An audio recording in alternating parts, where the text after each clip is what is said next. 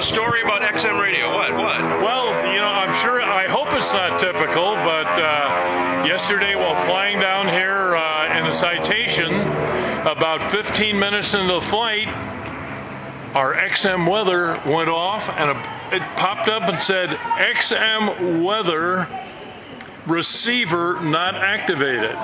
And we tried the usual thing, pulling a circuit breaker, things of this sort. Well, we finally went into the setup page and see, well, we're unpaid. They've cut us off. now, there's 15 minutes into a 2-hour flight. Well, it goes on more than that. I mean, it really gets funny. Hey, what it is we've got automatic renewal with the credit card. We got 2 airplanes, both Nasdaq and a Citation, on this particular account. In January 12th, something happened and they didn't charge us to the next day.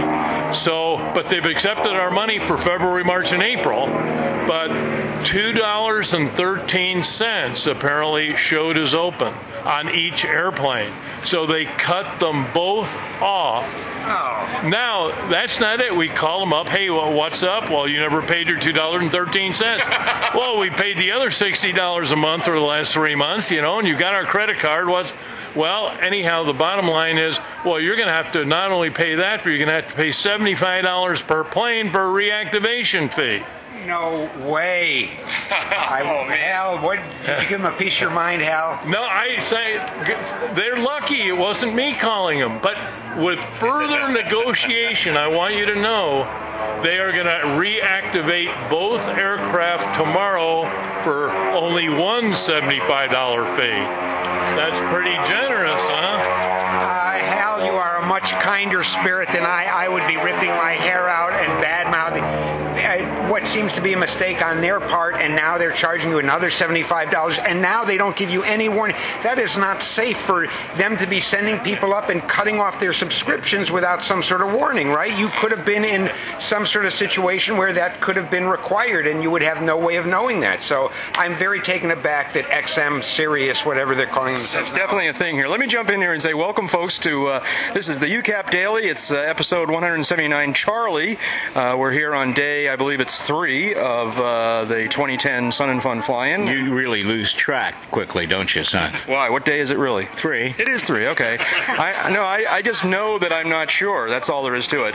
And we've got to gather our little crowd gathered here. Let's see now. Dave Higdon is here, and James Winbrandt is here, and we also have 2 great friends of the podcast, Hal and Sandy Shevers, are joining us as well here.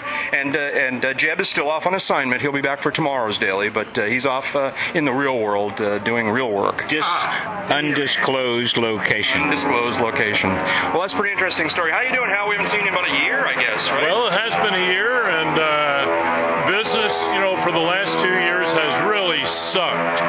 But I guess that's the nicest way to say it. But I'll tell you, all of a sudden, in the last 4 to 6 weeks, there is a distinct upturn. Now, is it pent-up demand or is it sustainable? I hope we're coming out of this. That's great to hear. How do you feel about Sun and Fun, the fly-in this year? Well, I love Sun and Fun. This is the place to be, and this is spring break for old guys like me. That's right. How about you guys? What's happened at the fly-in for you today? Have you seen anything fun?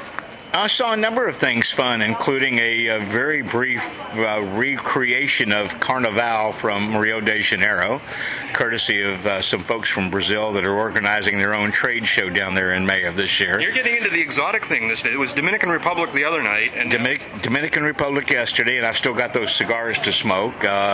Brazil today, and they invited me back tomorrow. Apparently, they have some 12-year-old scotch that they weren't able to finish. So. I got too. Sandy, I know you fit right in, and I want to see you. Say bon dia, just like there you they go. say it in Brazil. And I want to see you in one of those headdresses that the girls were having such trouble in the wind with, because it's still howling here. This is Kansas and Florida where the winds are concerned. How about you, James? What's going on today for you? Well, there's so much excitement here. We all have our eyes open, focused on the flight line and all the great aircraft on exhibit and being displayed. There's a flight line? There certainly is. And if you got out of the Dominican Republic and out of that 12-year-old Scotch there. You might notice. But there's also things going on in back there. We've got the forum tents where you can find out just about anything about any airplane and see some amazing people. So I went to Corky Fornoff's seminar today, his forum, where he was talking about his career as, first of all, as an airshow pilot with his mentors Bob Hoover, who is his dad's great friend, and then all the movie work he's done, which was spectacular, and they had some of the clips from some of the work he's done. He explained all this fantastic stunt flying, the BD-5 work in Octopussy, where he flew through the hangar and came through the doors that they were closing on the opposite end, knife-edged, and this is all real stuff. I mean, I was going to say, back in the day before CGI made you question everything. Exactly. So it was all amazing stunts done, dropping somebody on a horse in gallop from an ag cat. It's amazing. That had to be a fast horse. The horse they clocked it. The horse was capable of running 38 miles an hour. The ag cat had a stall speed of 40. It had a 15-knot headwind that day. So they worked all this out. They explained how all the work that goes into this. Quite amazing. Now you're headed off to some sort of social event, some sort of party tonight. What's that all about? Well, I may go to Chalet Suzanne, where the fine folks at Found Aircraft, who make the wonderful Bush plane from Canada, are having a big to-do. Chalet Suzanne is... The fine folks who make the wonderful... It's a free ticket tonight, isn't it? That's it.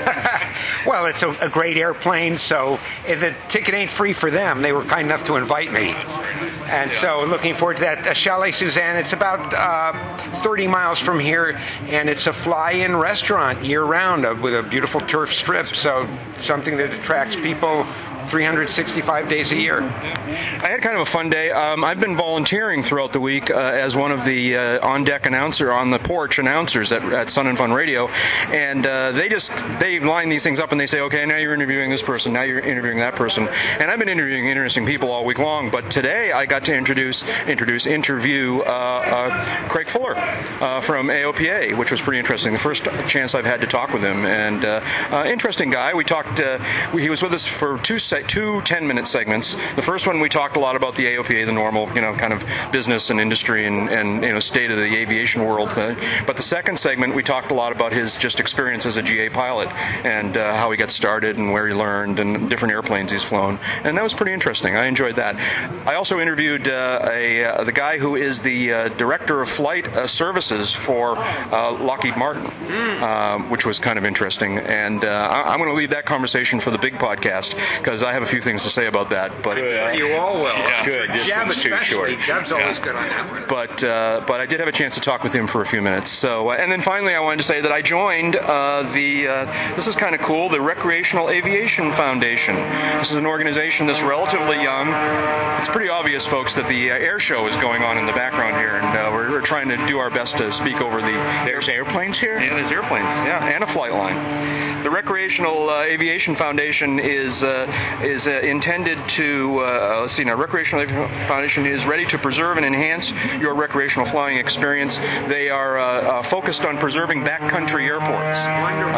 And so they're in the process. They got started out in the Rocky Mountains, and I'd heard about them out there, but I'm not out there very often, so it was sort of interest from a distance. But when I was in their booth, I discovered that they have a guy who's the New England regional guy, and we talked, and he's got there's a lot of backcountry airports particularly up in northern New England, up in northern New Hampshire and northern Maine and that kind of thing, and they're trying to identify all the airports and then put together programs to get permission for pilots, public pilots, to visit them, and then to figure out ways to keep them maintained over time. So, as you say, out west, I know they did that, and I guess it was the BLM that was trying to shut down access to some of those airports, and that were back to the mining days and whatnot, uranium mining, not gold mining. And very important to keep those strips preserved and open. Obviously, we also have Sandy here. Sandy Shevers, how are you doing this day? I'm doing well, thank you. Actually, I'd like to put a plug in for something that's going to be going on at Sporty's a month from today. Well, it's on Saturday, May 15th. Now, it's not like EAA Sun and Fun. It's not a week-long thing, but we have Sporty's fly-in on Saturday, May 15th, and And it's also International Learn to Fly Day. And also, we're giving away our sweepstakes plane, which this year is a Cessna Skycatcher. Right. And you can fill in on what I'm forgetting, Hal. But No, at any rate, Sandy, keep talking. You're doing better than I do. but we have several exhibitors. We have one big tent with several exhibitors. We have free hot dogs for people who come in. We have seminars. I know I'm forgetting something. Sandy, you were great. I'm used to you just yelling at me, and here, wow. If somebody flies in, can they get a tour of Sandy Farm Acres? Sandy's Farm. We give tours of Sandy's Farm, Sandy's Air Park. Sandy's Air Park, and the street that runs down it is called Sandy's Farm Lane. Sandy's Farm is even going to have a display at this fly-in. They're going to have a booth, and it's going to be manned by Phil Boyer. Who is a resident of Sandy's Air Park. That's great. That's great. Now that may be a special edition of your fly-in, but you do a fly-in, a barbecue kind of thing on a regular basis. Now we have the Saturday barbecue every week, rain or shine. If it's bad weather, we go inside, but we do that every Saturday. But this, of course, is a special event. It's a once-a-year event, and we'll pray for better weather this year than we had last year. And on Saturdays, if you're a regular and you've made at least $1,000 donation to the Sporties Foundation, you get to sit at the Liars table. I don't know if you've heard our Liars table. No, tell us. I want Sandy to tell us a little about the Liars table. I have never sat at the Liars table because, of course, I wouldn't think. a liar. I wouldn't think you had, no. But we have a table in our lunchroom, and there's actually a little plaque on it that says "Liars only, please." And I believe there's another sign, something about reservations. Oh, you need a reservation to sit And there. this table normally holds 6 people, but the table expands a great deal on Saturdays, and there's 10 or 12 people sitting around this one table for 6. And they, of course, you've heard of fish stories. Well, it's airplane stories. Airplane stories, yeah, right. It's a very In aviation, you'd need an elastic table. You know that, don't you? That's exactly right. A real elastic table. Some elasticity that hasn't been invented yet. Well, I think that'll do it for today's UCAP Daily. I want to thank everybody. Thank Hal and Sandy and James and David. And we'll be back again tomorrow with another one of these. But that's it for day 3 and UCAP 179 Charlie. That's all, folks. And if this was controlled airspace, I wouldn't be here.